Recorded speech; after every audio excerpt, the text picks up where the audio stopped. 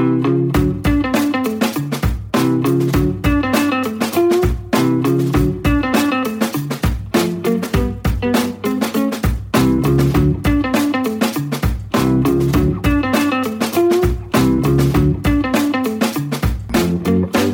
are listening to Ideas Untrapped with Toby Lawson.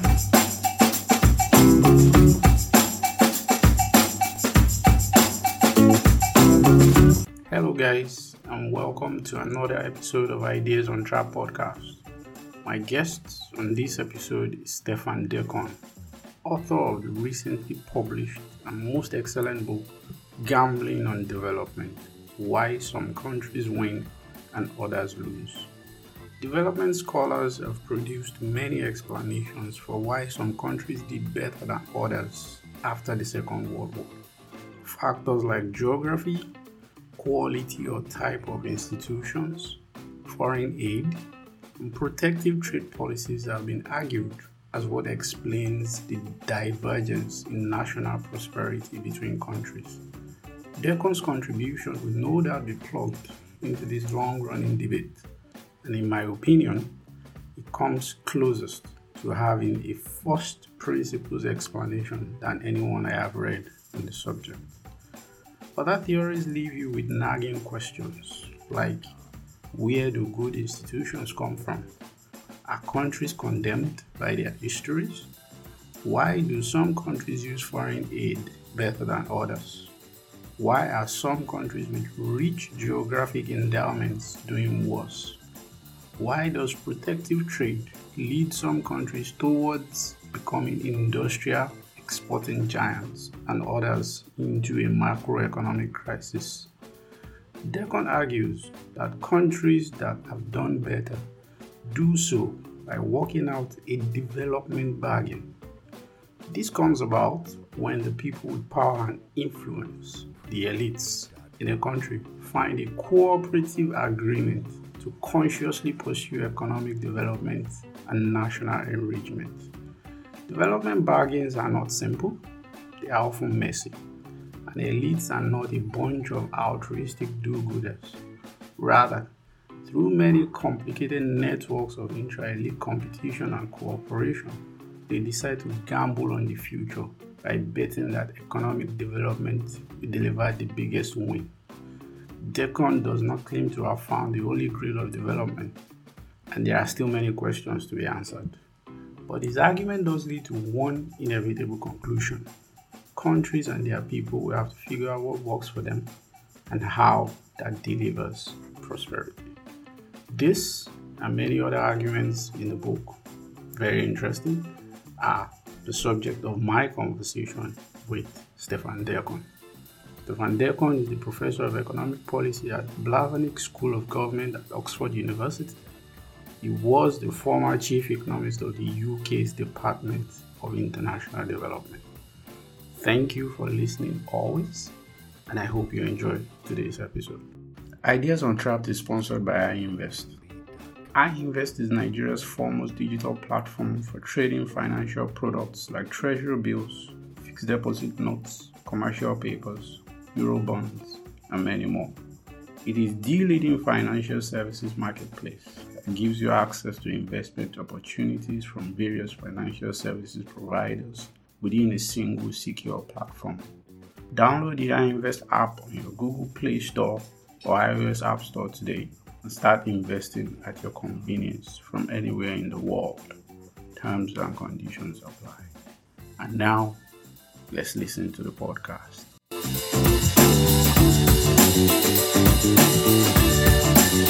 Was your experience really what inspired you to write the book?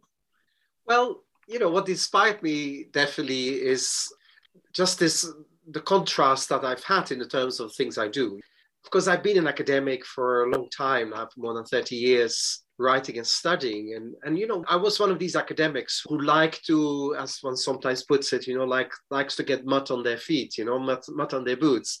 I used to work mostly on rural households. And in most countries, these are amongst the poorest people, and you just get to know what's going on there. I have a policy interest, and I was just lucky. 10 years ago, a bit more than that, I got a job as a chief economist in the UK aid agency. And it's just that contrast to having then the chance and the opportunity to get involved on the policy side, on meeting all the more senior people. And it's just that contrast between, still enjoying being surrounded by people and what they do and understand livelihoods of poorer people, combined with being in the policy space. I felt like, I have a unique perspective that I wanted to communicate. And it was just a quest to communicate, actually. If anything, I wanted just to tell more of these stories, because I think from all sides, we tend to misunderstand a lot of what's going on and how things work in practice. And that's definitely the case on the academic side. We're so far sometimes from reality that I wanted to tell that story a bit more. And I mean, after you wrote the book and after publication, I presume from some of the feedback that your book is actually quite successful. I give so many copies away, right? I can't even count. I think at some point I temporarily bought out Roving Heights' entire stock. So how has the reception been generally? Look, what you just told me makes it much more worthwhile than if, white kids in Oxford are buying the book. So what I'm really pleased with is that it appealed to a much broader group of people. And actually, if I'm really honest, I hadn't expected that people like you, or I was in Bangladesh last week, that young people there would actually appreciate the book, that you would actually get people, that think about these problems in these countries are actually interested in it. And I'm very pleased that people find it both worthwhile to read and quite interesting. Of course, I get some academics. One story last week in Bangladesh, I had a question, how Lenin fitted in my book. Now, I had to struggle with the answer of how Vladimir Lenin would actually fit into the book, and thinking, that's an academic typically responding. I don't know. I'm not a deep theoretician, but it was written out of a kind of a pragmatic sense of what can I learn from economics and politics that actually is worthwhile communicating. So it's well received. And if I'm really honest, I don't mind that there's PDF copies circulating as well and things like that. Actually, as long as it's read, you write a book not because you want the highest sales, but you actually want it to be read. And that's actually makes it really interesting that people seem to be able to relate to it.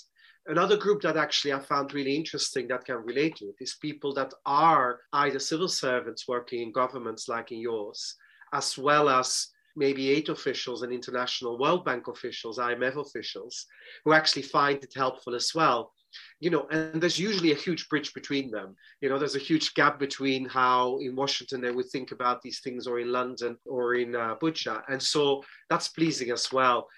I don't give a solution to the things, but I think I touched on something of where a big part of the problem of development lies, is that actually we are unfortunately in quite a few countries still with governments that fundamentally are backed by elites that don't really want to make the progress and do the hard work.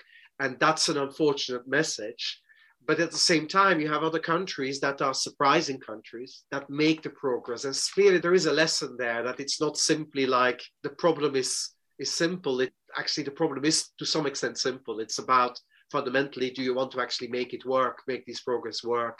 And I think that echoes with quite a lot of people, the frustration that many of us has, that some countries seem to be stuck and not making enough progress. And we need to be willing to call it out for what it is, that it's not entirely the fault of those people who are in control, but they could do far more for the better than they actually do. Mm-hmm. For the purpose of making the conversation as practical and accessible in the spirit of the book itself, I'm going to be asking you some very simple, what I consider to be fundamental questions for the benefit of the audience and people that probably have not read the book. So there have been so many other books on development that have also been quite as popular as yours. Why Nations Fail come to mind, and so many others, The End of Poverty by Jeffrey Sachs, some of which you actually reviewed in the opening chapters of the book. And at the heart of most of them is like some kind of fundamental concept that then defines how the body of work itself or the central idea itself works, whether it's institutions or culture or industrial policy or whatever. For your book, you talked a lot about the development bargain. What is the development bargain and how does it work? So the way I look at any country in the world, and I mean any country, rich or poor countries, is that one way or another, there is a group of people which I call for convenience the elite. It's not like a pejorative title or a title to applaud them, but simply as a descriptive title. A group of people in politics, civil service, business, definitely, maybe the military, maybe even civil society, key universities, public intellectuals. I talk about the group that I refer to as the elite. These are the people that have power or they have influence one way or another. That can be quite a broad group.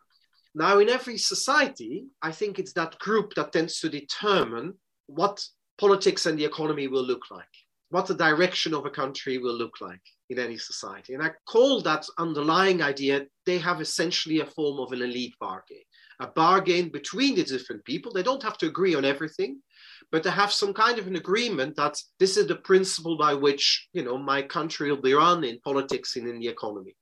Now, we could have lots of these elite bargains. We could have an elite bargain that, for example, is based on, if I happen to have power, then everything that I'll do is to reward the people that brought me to power. I'll give them jobs in government. I'll give them maybe contracts. I'll do something. Technically, we call this clientelist. You could have another one where he's saying, look, no, we're going to run this country totally where everybody gets an equal right or equal opportunity and in a particular way. And so you could have political systems that are around this. Now, you could have all these things coming together. You could have also regimes that basically say, well, the main purpose for us is to keep us as a small group in power. You could have a particular way of doing it, or indeed to make sure we use it entirely to steal anything we can get and we'll actually put it in our own pockets. Could have a kleptocracy. You could have lots of these different things. You could have different societies. Now, what I mean by development bargain is actually fundamentally where that underlying elite bargain values the underlying ideas that we want to grow our economy, and we want to do this in quite an inclusive way. We want to have developmental outcomes as well. And we make this a key part of the elite bargain. So basically, I define a development bargain as an elite bargain. The deals that we have in running our economy and our politics, that fundamentally one big way we will judge it is that when we make progress in the growth of the economy and also in development for the broader population. And I call that a development bargain. And I want to actually go a step further and saying, if you don't have this, you'll never see growth and development in your country. You could have leaders talk about it. They could make big development plans. But if underlying all this, there is not a fundamental commitment by all these key players that actually it's worthwhile doing, we're not going to achieve it. And maybe I'll make a quick difference here with say, how does that difference, now you mentioned why nations fail. Now, that underlying elite bargain, of course, the nature of your rule of law, your property rights, all these things, they clearly will matter to some extent. But why nations fail puts this entirely into kind of some historical process, And a lot of people that talk about getting institutions right, they say, well, you need to get the institutions right before you can develop. And they seem to come from a long historical process.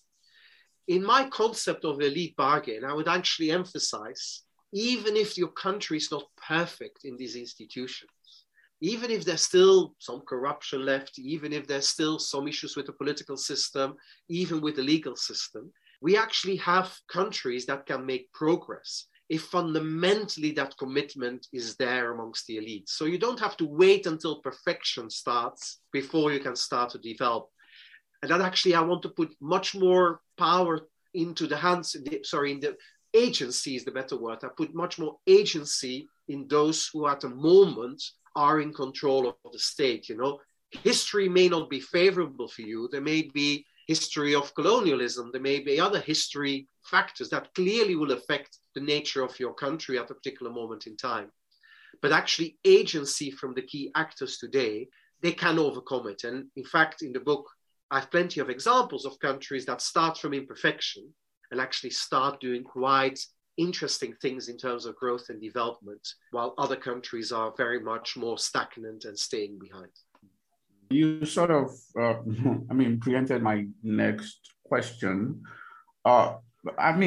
Since, say, 1990 or thereabout, when the results of some of the Asia tigers, in quotes, started coming in, maybe also through the works of people like Wade, Amsden, and co.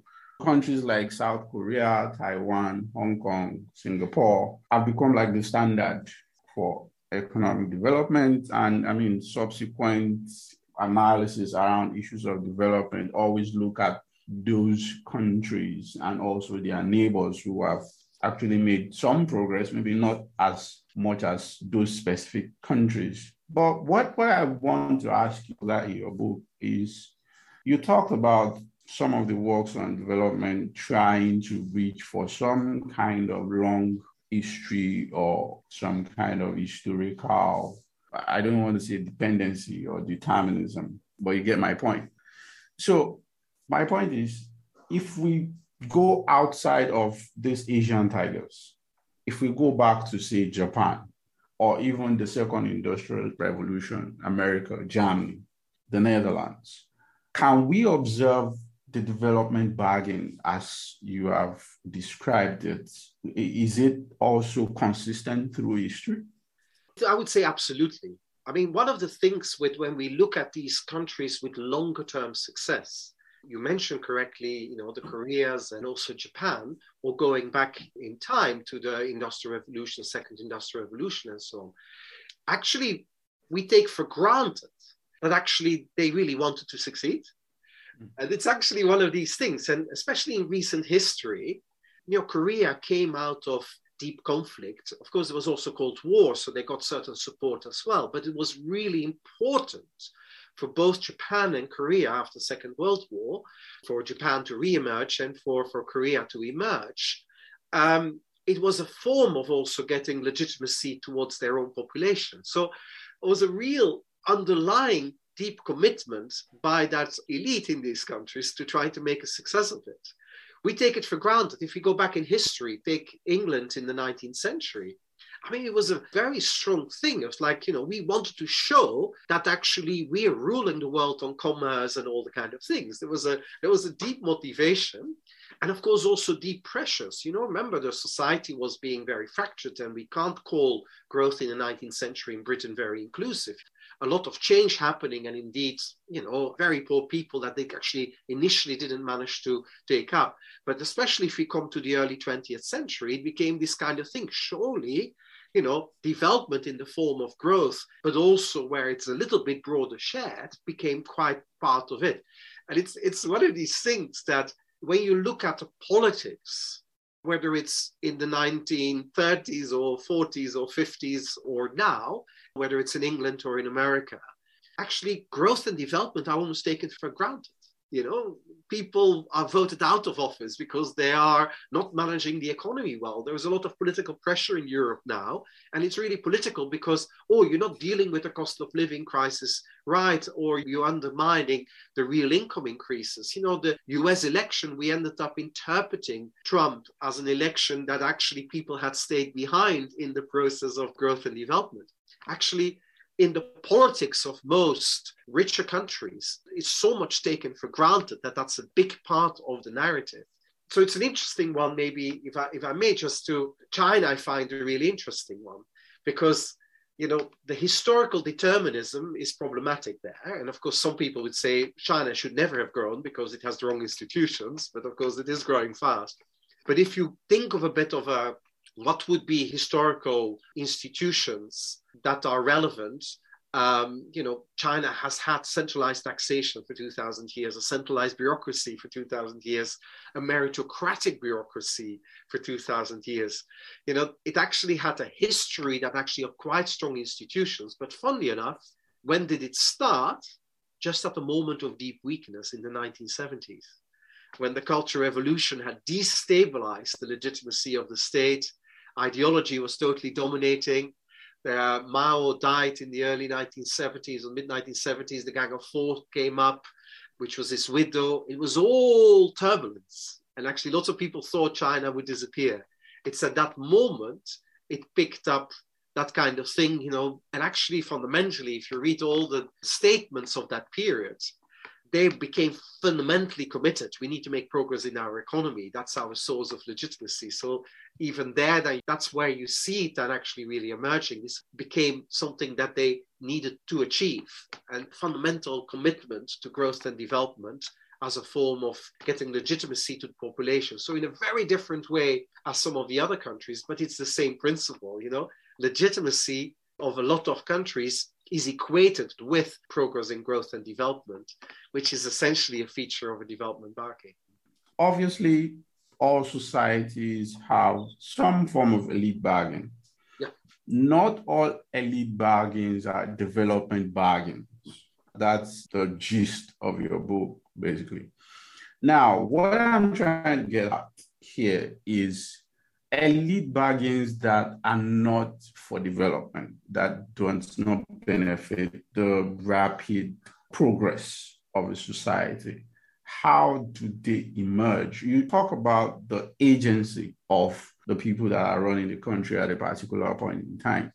To take Nigeria as an example, a lot of people will blame Nigeria's problems on colonialism. And I'm also quite intolerant of such arguments, at least up to a point. But what I'm trying to get at is that how do elite bargains that are not for development, how do they emerge? Is it via also the agency of the elites of those societies? Or are there features of a particular society that kind of determines the elite bargain that emerges? For example, sticking with Nigeria, a lot of people will argue that our elites and our institutions will think and look differently if we don't have oil. Yes. Right? The state will be less extractive in its thinking. The bureaucracy will be less predatory, right? A lot of people would argue that. So are there other underlying factors or features in a society that shape the kind of elite bargain that emerges? Or this is just down to the agency of the people who find themselves with power and influence? They are just the wrong type of people. So, no, look, you make an excellent point here. And so let's take this a little bit in turn, is that, Leonard Wanchakon, the economic historian at Princeton from Benin, he gave a nice lecture not so long ago at Yale. It's on YouTube. And he made this very helpful statement. And he said, if it's between history and agency, I would put 50% history, 50% agency, okay? And I would actually add to it is that depending on where you are, history is a little bit more, a little bit less, okay? And so clearly, and he was talking about Africa in general, colonialism will matter, and it has shaped your institutions and, the way countries have emerged and the way they decolonized, all these things will have mattered and they make it harder and easier and so on. But you alluded to it as well. At some level, it's already a long time ago now. Of course, it's still there, but it's a long time ago. So over time, agency should become much more important. The point, though, that you raise about oil makes a lot of sense. Okay, so the problem with the development bargain is that actually for a political elite and for a business elite, dare I say for a military elite, the status quo is, of course, very convenient. Status quo is something that is very convenient because it involves very few risks. Okay, so the problem with growth typically is that actually new elites may emerge, new type of business elites may emerge, they may question the economic elite that exists. As a result, it may change the politics. And in fact, if you go back to history, as we were saying, Of course, that's the history of Britain, where all the time, there's been a shift of who is the elite. There's always a new elite, but it's shifting. So growth is actually a tricky thing because it actually, in that sense, changes relative positions in societies. Now, that's obviously the case in every society, but it will even more so if the status quo is actually quite a relative affluence. If the status quo is actually quite a comfortable position to be in. Now, if you have natural resources, you don't need growth to be able to steal. You can just basically control the resources that come out of the ground. And so your supply chain for stealing money can be very short. You don't have to do a very complicated game. If you need to get it from growth in the economy, it's much more complicated and it's much more risky. Okay, and so it's not for nothing that actually clearly more countries that didn't have natural resources in recent times, over short periods of times, managed to actually get development bargains and basically elites gambling on it, because actually the status quo was not as lucrative as the status quo can be if you have a lot of oil or other minerals. And so you're right. And it makes it just really hard. And it actually means, in fact, even well-meaning parts of the business elite in Nigeria will find it very hard to shift the model entirely. Because, you are a business elite because you benefit from the system one way or another. I'm not saying that you steal, but the economy is based in Nigeria on a lot of non-tradables, is helped with the fact that you have so much to export from oil, and so you end up importing a lot, but you can also keep your borders closed for anything you feel like keeping the borders closed for. And that helps for a lot of domestic industries because protectionism, you do all that thing. So the system self-sustains it. And with oil, there is not that much incentives to change it. So yes, it is actually harder if you have natural resources to actually re-engineer the system to actually go for growth and development. So yes, it is the case, but it hasn't stopped certain countries from not going that route. Malaysia has oil. Yes, it's not a perfect development bargain, but it has done remarkably well. Indonesia, in its early stages, also had oil in the 1970s as an important part.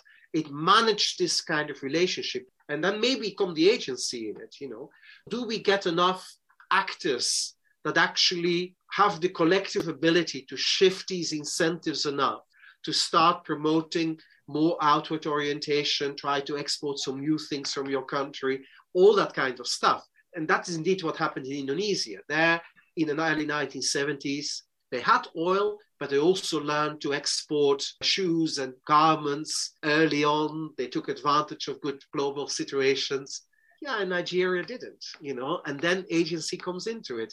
The managers of both the politics and the relationship between politics and business, including from the military, they went on a particular route and they had choices and they didn't take them. I'm pretty sure if you go back and, there will have been moments of choice, and we went for another, as people call it, political settlement, another equilibrium that actually didn't involve development and growth as the key part. So yes, it makes it harder, but the agency still matters. From that point, my next question then would be, what shifts an elite bargain more? That's kind of like the question, right?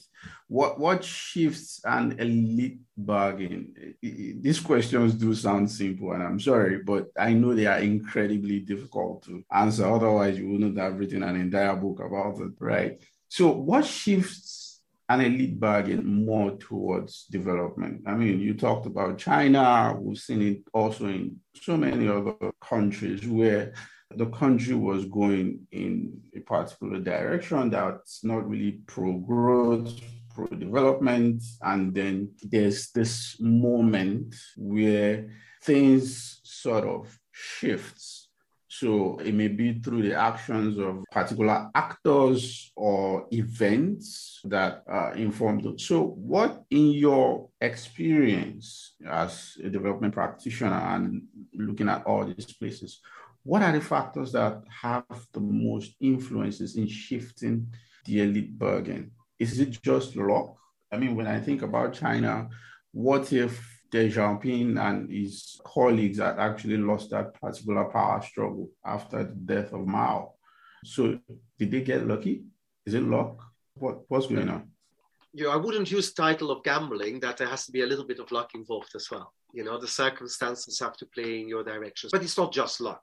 Okay, so it's an interesting thing when you look at a couple of the countries, what were the moments that actually people within the elite managed to shift it in another direction. So China is interesting because it was going through conflict, not deep conflict or violent conflict, but there was a lot of instability in China at the time, at the end of the Cultural Revolution in that period.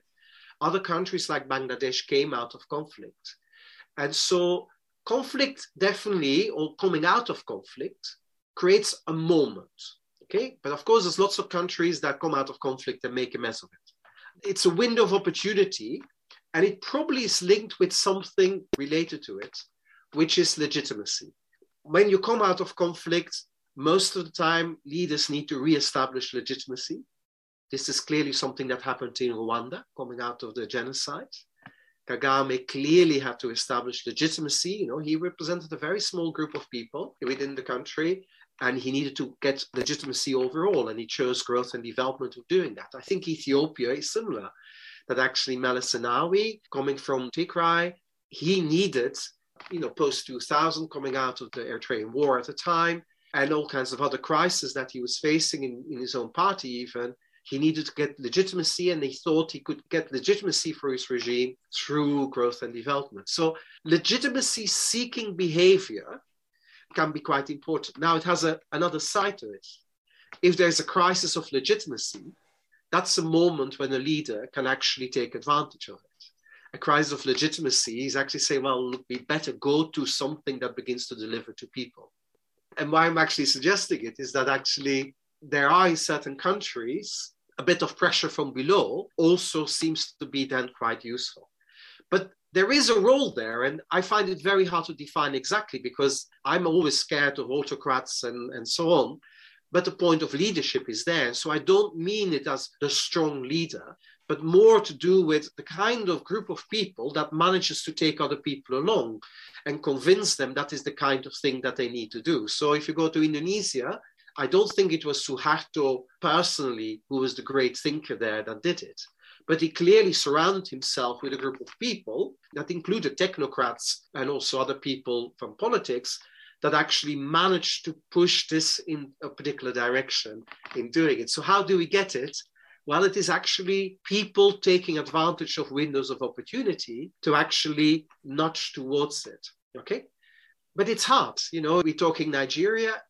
Other people have asked me questions about Brazil, about India, large countries like yours with very complicated elite bargains that have national and state level things and so on. It's really complicated, and it's not simply, Rwanda in that sense is well defined. We had one well-defined problem, and, we could go for a particular model. It can be quite complicated. I have some ideas on that on Nigeria, but maybe we can come to that a bit later. So I'm curious. I know you didn't cover this in your book, so let me let you speculate a bit on the psychology of elite bargain or development bargain specifically now. Given that, I've also tried to look at some of the societies that you described and even some others that you probably didn't mention. I don't think there's been a society yet where this is a gamble, true, but where the elites have sort of lost out by gambling on development. So why don't we see a lot more gambles than we are seeing currently? Actually, unfortunately, we see gambles that go wrong. For me, and I've worked a lot on Ethiopia, Ethiopia is a gamble that went wrong at the moment. And Ethiopia, just think a little bit of what happened and maybe typify a little bit in a very simplistic way the nature of the gamble. You had a leader under Meles Zenawi, under the TPLF, the Tigrayan rebel group, where in the end, the dominant force in the military force that actually took power in 1991, and they stayed dominant, even though they only represent, 5-6% of the population, they remained dominant in that political deal. The other groups joined, but militarily, it was the TPLF that was the most powerful. So it also meant that the political deal was always fragile because in various periods of time, my very first job was teaching in Addis Ababa University. So I was teaching there in 1992, 93. We had violence on the streets of students. They were being actually repressed by the state. They were demonstrating against the government. Over time, we had various instances where this kind of legitimacy, the political legitimacy of that regime was also being questioned. Now, one of the gambles that Meles Zenawi took was to actually say, look, there's a very fragile political deal, but I'm actually going to get legitimacy through growth and development. So he used development as a way of getting legitimacy for something that politically, and just as Nigeria is complicated, Ethiopia is complicated with different nationalities, different balances between the regions, that he actually wasn't quite giving the space for these different nationalities to have a role, but he was gambling on doing it through growth and development. How did this go wrong? I kept on spending a lot of time, but in the 2010s, after Meles had died, very young from illness, the government still tried to pursue this, but actually increasingly they couldn't keep the politics together anymore. The Oromos, a different nationality, they were always on the streets, there was lots of violence and so on. And then in the end, the Tigrayans lost power in the central government. And then, of course, we know how it then escalated further after Abiy. But in some sense, the underlying political deal was fragile. And the hope was that through economic progress, we could strengthen that political deal through legitimacy. That gamble misfired. Now it's a very fractured state. And unfortunately, all the news we get from the country is that it's increasingly fractured. And I don't know how we'll put it together again. So that's a gamble that failed. Now, we know more about it and it was very visible because it lasted quite a long time. Many of these gambles may actually misfire if they don't pick the right political moment. If you don't do it at the right moment, and if you're a little bit lucky with global circumstances, you fairly quickly could get into a bit of trouble politically and whatever. For example, with the high inflation we have in virtually every country in the world now, this is clearly not the moment to gamble. It's extremely risky, fragile, and your opponents will use it against it. So it's another thing, we don't see them gambling. There are relatively few windows of opportunities at which you can gamble. And there are some that will go wrong. And even some that I describe as successes, we don't know whether they will last, whether they will become the new Koreas. I'm cautious about that. So we need to just, see it a little bit. Although I haven't quite seen Nigeria taking that gamble. So that's another matter. No. I mean, that's where I was going next. Let me talk to you a bit about the role of outsiders here. We're going to get to the aid discussion later. So, currently in Nigeria, obviously the economy has been through a lot in the last 7 years.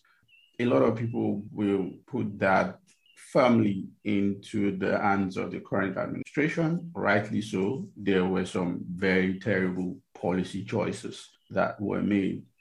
But one point that I've quite often made to friends is that, to borrow your terminology, I don't think Nigeria was under the influence of a development bargain that suddenly went astray 7 years ago.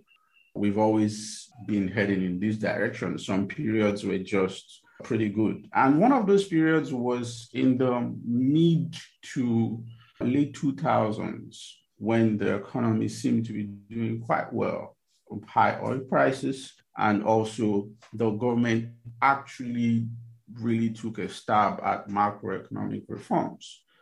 But if also you look carefully at the microhistory of that period, you will see the influence of, should I say, outside legitimacy, trying to get the debt forgiveness deal over the line. And, so many other moves that the government was making to increase its credibility internationally was highly influential in some of those decisions and the people that were brought into the government and some of the reforms too. And my proof for that when I talk to people is to look at the other things that we should have done, which we didn't do. We had the opportunity to actually reform, either through privatization or a more sustainable model of our energy policy, the energy industry generally. electricity. People like to talk about telecommunications and the GSM revolution, but we didn't do anything about electricity. We didn't do anything about transportation. Infrastructure was still highly deficient and investment was not really serious, you know. So it was not, for me personally, it was not a development bargain.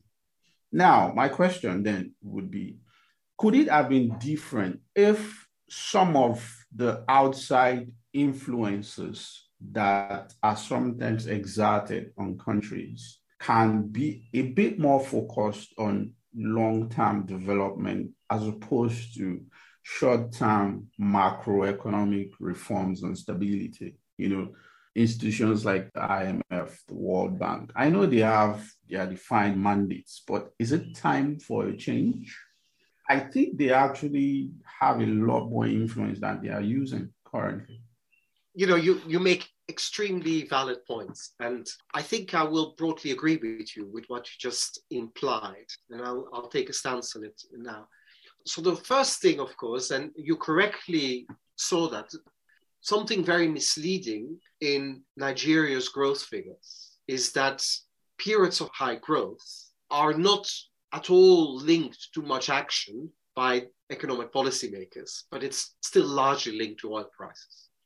And we have this unfortunate cyclical behavior in policymaking where the behavior when prices are really good is just always missing taking advantage of the opportunity. While when things are bad, talking about all kinds of things one ought to be doing, but then saying we can't do it because the prices are low. Mm-hmm. And so there is this kind of strange asymmetric thing about policymaking that we always have the best ideas when we can't do them. And then we don't have the ideas we should have when the going is good. And this is in a way what you're alluding to. Of course, the role of outsiders then gets now very interesting, is that what these outsiders were focusing on, actually, I think it was in the interest of the kind of, call them semi-outsider inside government, so these technocrats that were brought in. And I can understand it entirely. There was some really sensible finance minister at various moments and so on. They were focused on actually things that were relatively easy in that period. So they were actually relatively easy because the going was quite good. And so actually you created that strange impression, and it's a little bit like together with the outsiders, with World Bank, IMF, that actually we're dealing with something really dramatic, but actually we were not at all setting a precedent because it was actually relatively politically low cost to do these things at that moment, okay? So it was progress of sorts, getting the debt relief and so on, but arguably, it's not a bad thing, but this actually was quite a low-hanging fruit.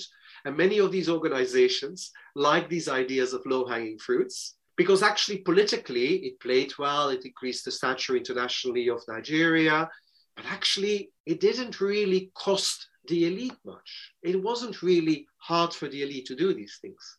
The difficult things, they would really have started to change Nigeria. And so there is something there, and I'm struck by the last sentence you said, is that some of these outsiders may be focusing on the wrong things. I think it has to be the insiders wanting to focus on these things, on these more difficult things. And then I do agree with you, the outsiders should be smarter and better able to respond to this. There's a problem with the outsiders here as well. Take something that clearly you still struggle with and struggled forever with, electricity reform.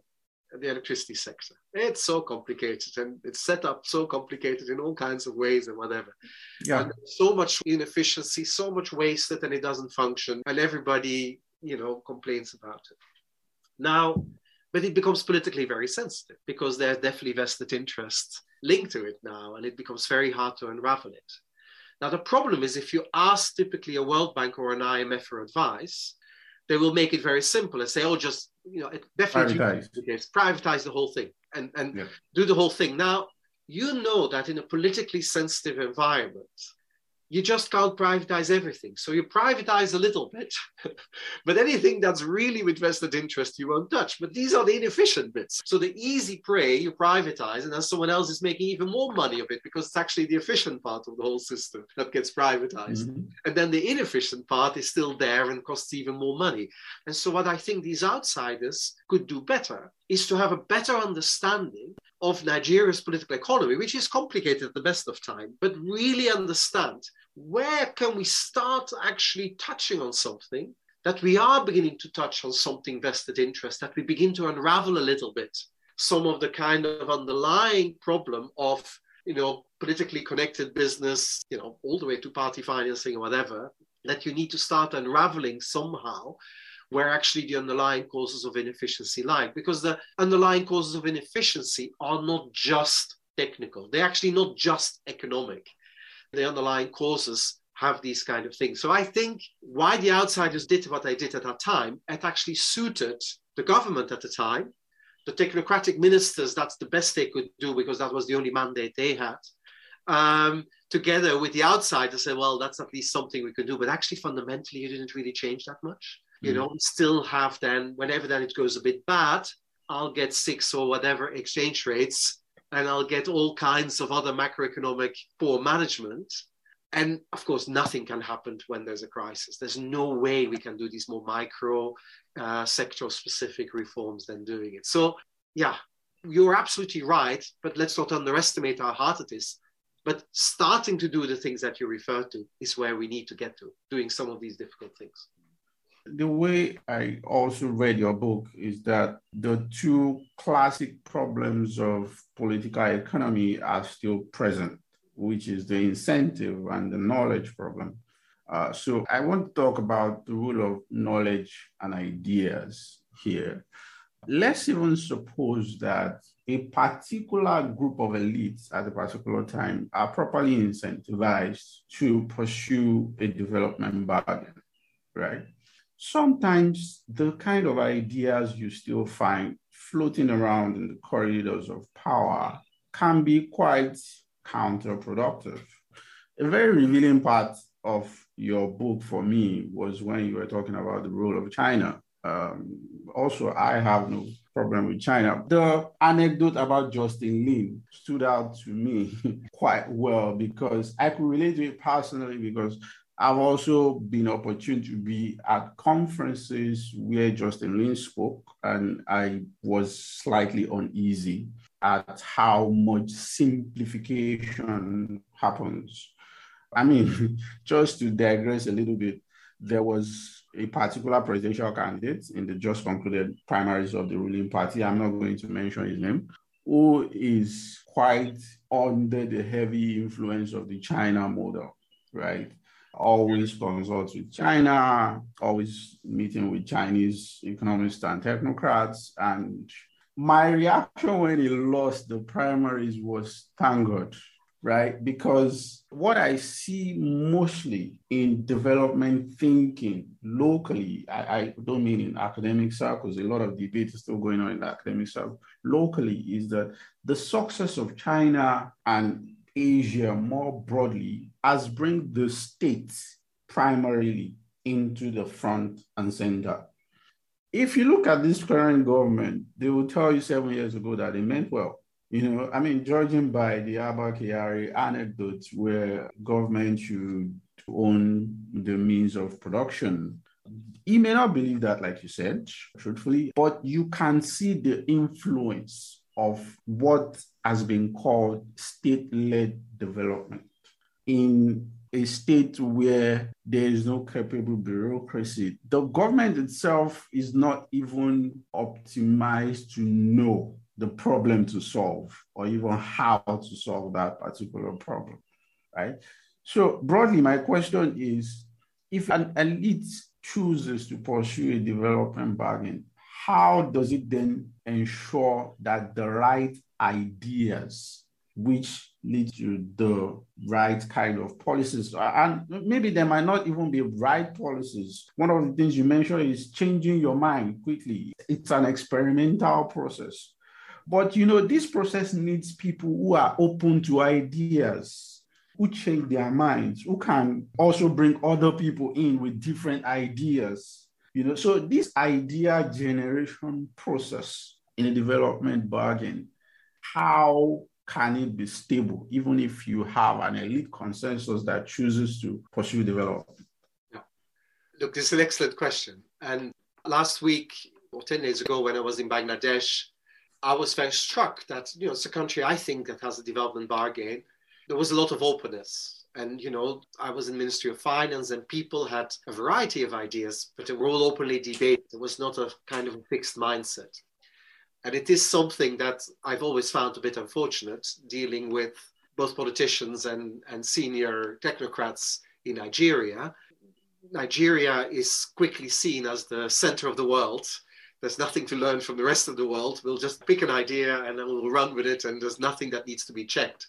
And, I love the self-confidence, but for thinking and for pursuit of ideas, looking around and questioning what you hear, whether you hear it from Justin Lin, who, by the way, I don't think he's malign and he means well. He just has a particular way of communicating, but it is, of course, a simplified story that you then simply get and then you pick it up. And of course, if you ask the UK government, the official line from London, they will also tell you there's only one model when they're purely official, but privately they will be a bit more open-minded, and maybe Chinese officials don't feel they have that freedom to privately encourage you to think a bit broader. And so you have maybe a stricter line. So how do we do that? I think we can learn something here from India in the 1970s and 1980s. So in India, after independence, it had a very strict set of ideas. In that sense, India was, call it a child of its time as a state, state control, state-led development. There were strong views around it, and India ended up doing a lot of regulation. They used to refer to India as the licensed Raj, like a whole system based around licensing, and everything was regulated by the state. So the state had far too much say in terms of the activity, despite the fact that the underlying economy was meant to be very entrepreneurship and commerce led. But it had a lot of licenses and rules and so on. And of course, its growth stayed very low in the 1970s and 80s. It was actually very stagnant. It changed in the 1990s, partly came with a crisis. In fact, a balance of payments crisis, it needed to reform. And Manmohan Singh, who was the finance minister then, later on he became maybe a less successful prime minister, but as a finance minister in the early 90s, he did quite amazing things. And then during the 90s, gradually every party started adopting a much more growth-oriented, more outward-oriented type of mindset. Now, why do I say this? Because actually, during the 1970s and 80s, you had think tanks all the time pushing for these broader ideas. It took them 20 years, but there were really well-known think tanks that kept on trying to convince people in the Planning Commission, economists in the universities and so on, and to critically think, look, there must be other ways. So actually, funnily enough, in India, it has a lot to do with the thinking and the public debate that initially the politicians didn't take up, but actually found the right people to influence. You actually have still in the civil service some decent technocrats there. They don't get a chance, but there are decent people. I know some of them and so on. But there needs to be a feeding of these ideas. And actually, this is where I would almost say there's a bit of a failing here in the way the public discourse is done. And maybe voices like you, but also more systematically from universities, from think tanks and so on, to actually feed and keep on feeding these ideas. There is a suggestion. Land Pritchard, is a former Harvard economist, is now in the UK, wrote this very interesting paper, and he said some of these think tanks were actually getting a little bit of aid money here and there. And he said that's probably the best spent aid money in India ever, because the rate of return, and he calculates this number, is like 1,000,000% or something, because he basically says the power of ideas is there. And I do think there is something there that I always surprised by, that there's some very smart Nigerians outside the country. They don't really get much of a hearing inside the country. Then there are some that actually inside the country, the quality of debate is maybe not stimulated to be thinking beyond. It has to do probably with how complicated your country is. And of course, the federal status plays a role. I just wonder whether maybe this is something that needs to start in particular states. There are some governors that are a little bit more progressive than others. Maybe it is actually increasing and focusing attention on a few states to get the debate up to a higher level and to actually see what they can do. And maybe it's where the entry point is. But you need ideas, I agree with you. And I do worry at times about the kind of critical quality. There's some great thinkers in Nigeria, and don't get me wrong, but the critical quality of ideas around alternative ways of doing the economy and so on, and that they get so easily captured by simple narratives, simple national narratives, that are really just too simple to actually pursue. I mean, yeah. That's quite deep. That's quite deep. I mean, just captures my life's mission right there. It's interesting you talked about land preacher and the question of aid, which is like my next line of question to you. There was this brief exchange on Twitter that I caught about the review of your book in The Guardian, and the question of aid came up. I saw responses from Martin Ravelon, from Rachel Gleiner-Meister. I'm not sure I'm pronouncing her name right. So it sort of then brings me to the whole question of development assistance, aid, and the way intervention has now been captured by what works. One fantastic example I got from your book is on Bangladesh and how both systems work. You know, there's a broad development bargain. It's not perfect. Nothing is, no society is. And there's the pursuit of economic growth. And also, it's a country where aid money and all forms of development assistance is quite active and is quite huge. And it's actually quite effective. Now, my question is that basic insight from your book, which is for aid spending to be a little bit more biased, not your word, a little bit more biased to countries that have development bargains broadly. Why is that insight so difficult for, I should say, the international NGO industry to grasp? Why is it elusive? Because the status quo, which I would say, I don't mean to offend anybody, but which I would say is also aided by development economists and academics who have sort of put methodology and evidence above prosperity, in my view. Because what you see is that regardless of how dysfunctional the country is broadly, the aid industry just carves out a nice niche where they do all sort of interventions, cash transfers, chickens, and of course you can always do randomized controlled trials and you see you have evidence for what works. But meanwhile, you don't see the broad influence of some of these so-called assistance in the country as a whole. And these are institutions who proclaim that they are committed to fighting extreme poverty. And we know what has vastly reduced poverty through history has always been economic growth and prosperity. So why is this elusive? Have those agencies and international development thinking itself been captured?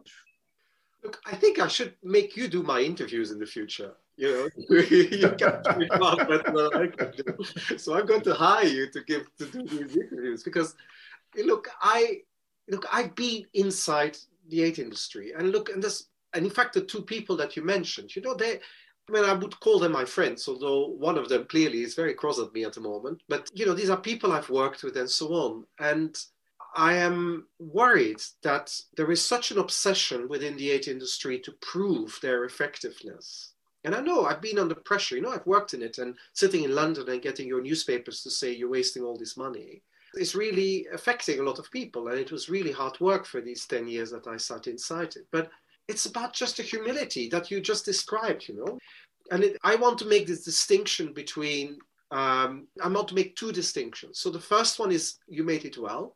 If in Bangladesh, something is going on, and with all the imperfections, the government is trying to do something, and largely by staying to some extent out of the way, and there's some good stuff happening. So there's growth picking up and so on. So you can do all kinds of things. And I think aid in Bangladesh has been great at trying to make sure that the growth that was taking place in that country was a bit more inclusive than it probably would have been. I think it's great. And I think the aid industry should be proud of it. There is a great book that I quote as well, so by Naomi Hossein, and she calls it The Aid Lab. And it isn't a bit like In Praise of Aid. If you do it carefully with some community and complement what's going on in a country that is deeply poor, you can actually do really good things. Because in the book, I also mentioned Ghana, that actually aid has been pretty effective because something had begun to change in the 90s and so on. And we can question that to some extent. And of course, there's none of these perfection. But if you then come to a country where, we probably, the two of us agree, there is some form of stagnation in that kind of, there's no development bargain, there's a need bargain that doesn't really push everything forward. Just be humble to say, look, I have a little niche, and there will be some chicken farmers that are happier. We'll do some good things in health. In health, actually, it's quite straightforward to do good things. But dare to call these good things. Don't classify this as if you are leading the fight against extreme poverty, leading the fight against the change in these countries. Because actually, if the local elite is not leading that change, and those people who have the power and influence not leading that change, the best you can do is doing good things. So I'm happy for us to be able to say we do good things. And it led me, in the context of an interview, to say, like in India, us doing a lot of good things means that aid was actually in itself quite irrelevant, because the real change came, as I described, in the 90s. Actually, there was a real shift in gear, and suddenly their own development spending became gradually more effective. And of course, you can help them then to make it more effective. But, I was a bit sad that Martin Ravalian then took issue with it and wanted to emphasize, and I don't want us to ever say, look, we did it. I mean, it's such a lack of humility. Outsiders, at some point, we may have been supportive of doing it, but it's always the countries that did it and the people there that did it. And other times, just be humble and say, well, we may be doing something reasonably good. We may improve health outcomes, education outcomes, but not necessarily in the whole country. We may do it in the schools that we work in or whatever. And that's good, That's just as they're Nigerians that do good things via their own organizations and so on. They do good things. And there's probably teachers in the country within the state schools that do some of these good things and the best practice stuff. And so, they improve things. But overall, have the humility to say you're not changing Nigeria, because unfortunately, Nigeria is not being changed at the moment. So my question then would be, is it reflective of the current intellectual climate in development economics, where randomized controlled trials, the pursuit? I know Land Pritchard has really come down quite heavily on this particular movement, though sometimes it seems to be the only one standing, maybe not quite literally true. And I'll give you two examples from Nigeria, right? In 2012, when the anti-subsidy removal protests broke out, when the government on the first day of January removed fuel subsidy and prices suddenly went up. And the labor movement, the student movement, opposition politicians mobilized the population against that particular move. Some form of resolution that the current president at that time reached was to do what they call a partial removal of subsidy. Right? Prices will go up a little bit, and the government then did a scheme, an entrepreneurship scheme, where you submit a business plan, and if you're paid to get $50,000 to do a business. And I read a particular study by David Evans of the World Bank of how fantastically successful this particular scheme was. And of course, no doubt, it was successful. I mean, if you get $50,000 to do business in Nigeria, that's a lot of money. I don't need econometric analysis to know that, but maybe some people do. But the truth is, if you look today, I can bet you that a lot of those businesses are probably dead now due to how the economy has sort of evolved after that. Secondly, at the time we were having these debates and protests in 2012, the subsidy figure then was around $8 billion annually. Today, it is $15 billion. So if you say you have evidence that something works, what exactly is your time horizon for measuring what works? And if you say something works in whose benefit, really? The most recent example was in 2018, 2019, where the government was giving a small amount of money to small retailers. They call it trader money, I'm sure there were World Bank officials and economists, and I have a lot of respect for them who are measuring the effectiveness of this thing. But you could see clearly that what was politically going on was the government doing vote buying, right? So if you say something works for whom? Right? That was my response to Rachel on Twitter, but I mean, of course, she didn't reply me. My question then to you, sorry, I'm talking too much. Is this reflective of the current intellectual climate in development economics? So yes and no. Okay, so I'm going to have to be very careful. Of course, Rachel, of course, sister, as chief economist and different. I know her very well. And actually, I have not that many gripes with her. She comes out of, indeed, the whole school of RCTs.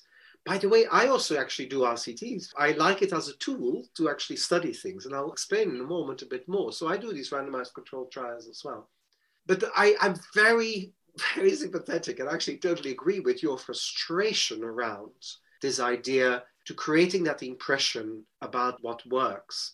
You know, I have it in the book, I even mentioned it. There was a particular minister that at some point announced, we're only going to spend our money on what works, you know, and it's this kind of great slogan, as if you have all the answers, you know what to do it. And of course, there's a technical meaning to it.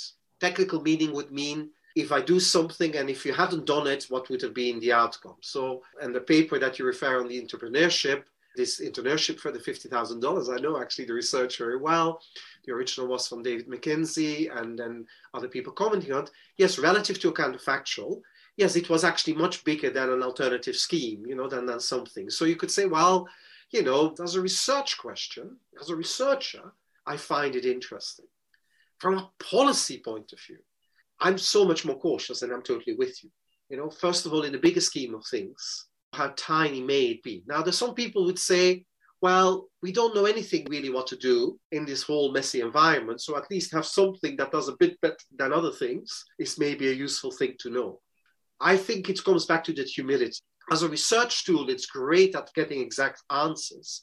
As a policy tool, I think we need to have much more humility because this idea that it suddenly transforms everything, that it actually makes a huge difference, not really. It probably means that we can identify a little bit, and I think even Len Pritchard wouldn't disagree with, sometimes a few things are a little bit better than other things.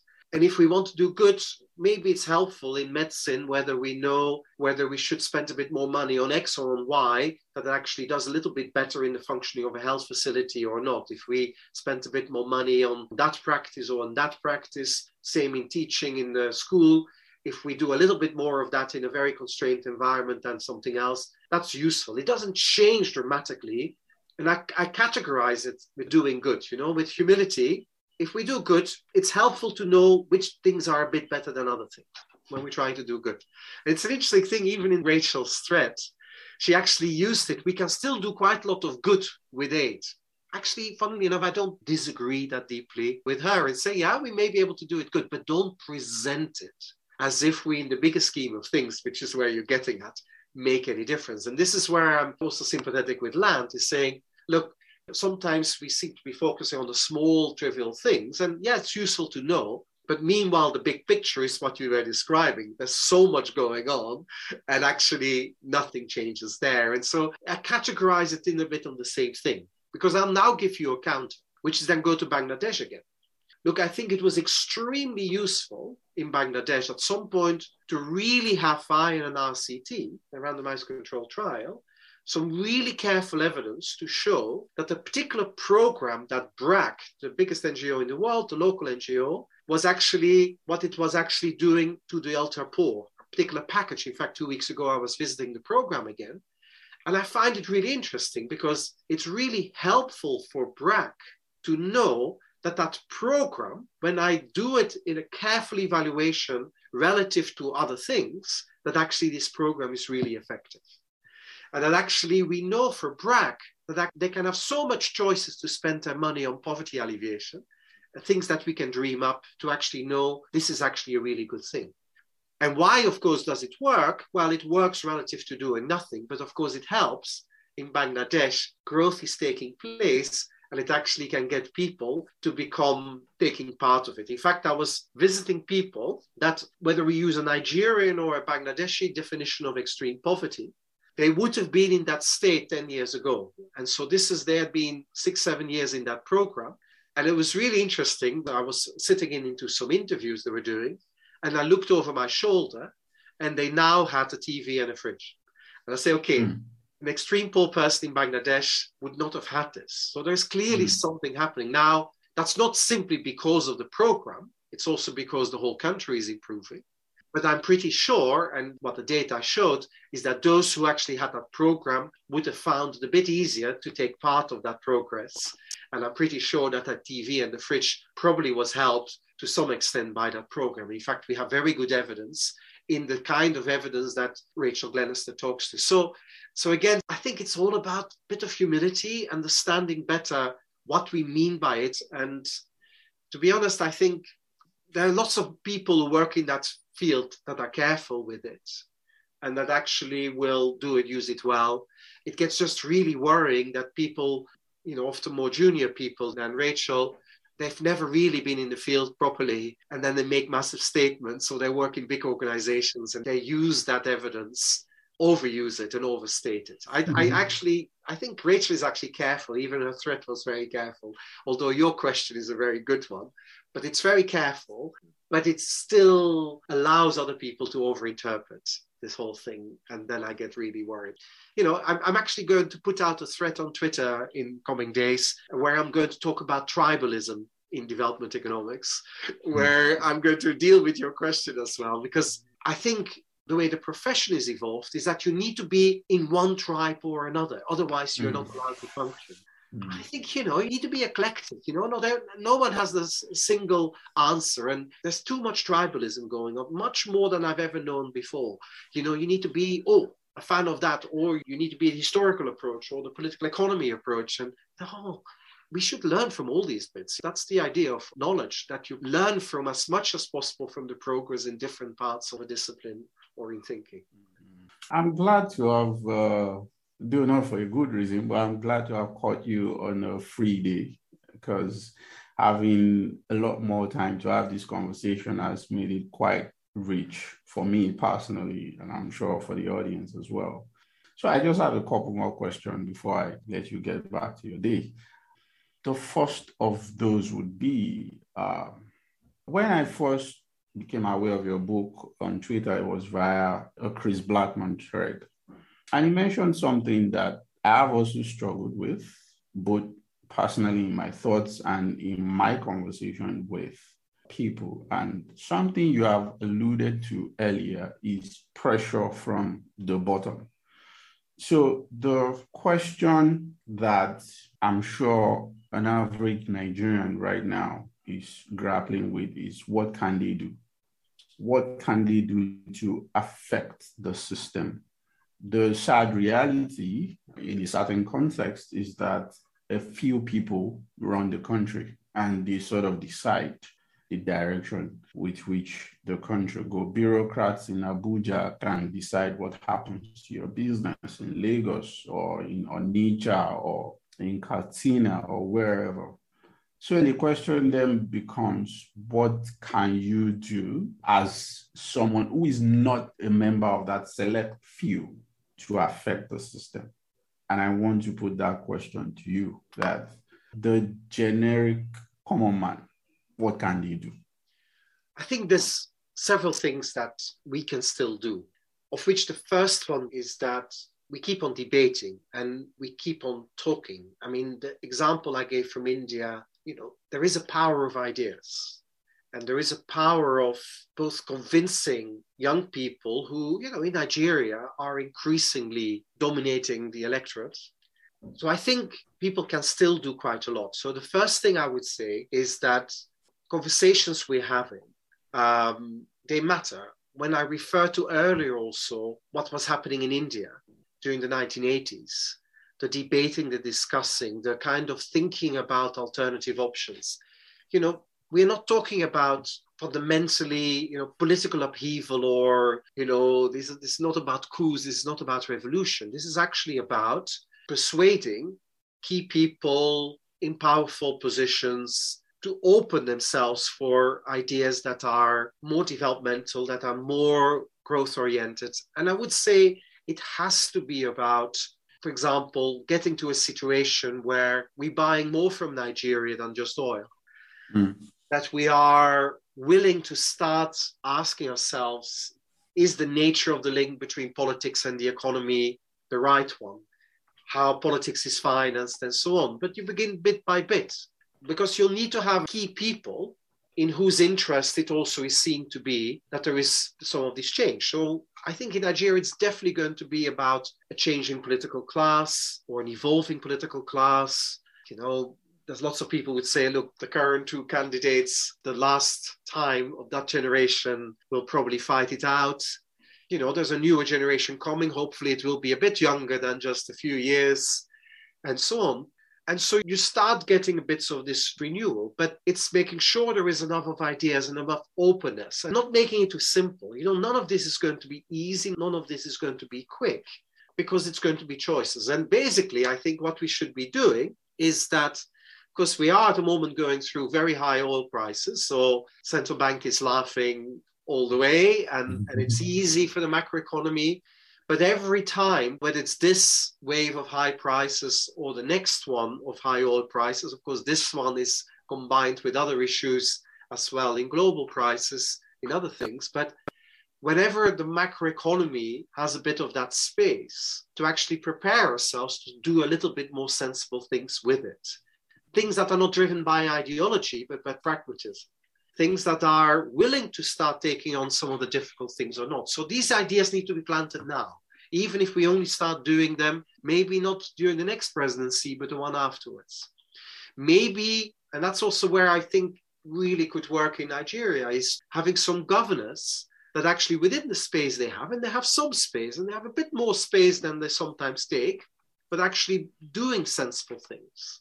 And trying to, for example, do another type of politics, a politics of legitimacy, where they want to be re-elected based on a platform of delivery, rather than re-elected on a platform of vote banks or of party finance, and so on. So you begin to work on that.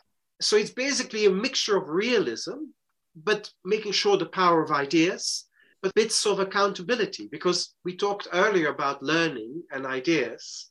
But learning actually is a form of accountability, being willing to say, I'm actually wrong and I need to change my mind. And so it's a form of building up a little bit better the way these debates, maybe the way civil society works and so on. I really think that actually organizing also among civil servants. I thought one of the very interesting things that was in Bangladesh is that actually civil servants in their own private time connected themselves with young people in other sectors and so on. And they debated, they're not breaking any rules or regulations, but they were trying to get themselves organized. And I was the guest of a youth policy forum that in a couple of years now has 30,000 members on Facebook.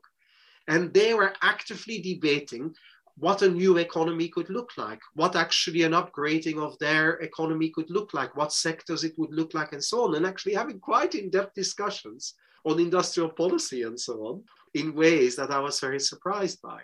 So it's basically finding ways of connecting and talking. And then, young people in Nigeria are the power in the end. They increasingly are the voters as well, and to try to see whether one can get a little bit forward. So I think it's to do with where you sit, the quality of debate, but it's also probably about the quality of organization and not just debate for the sake of debating, which I think happens a lot in Nigeria, but actually organizing and actually thinking, where do we find areas of consensus and organizing yourselves? And this is not in a revolutionary sense, but just in an influencing sense. I was struck in Bangladesh that with 1 week notice, they organized a discussion about my book with this youth policy forum.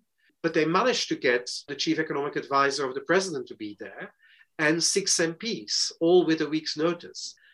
I thought that's actually quite powerful. And the reason they turned up was not because of me, but because this group of 30,000 people had organized it. And they have so much Facebook coverage and so on.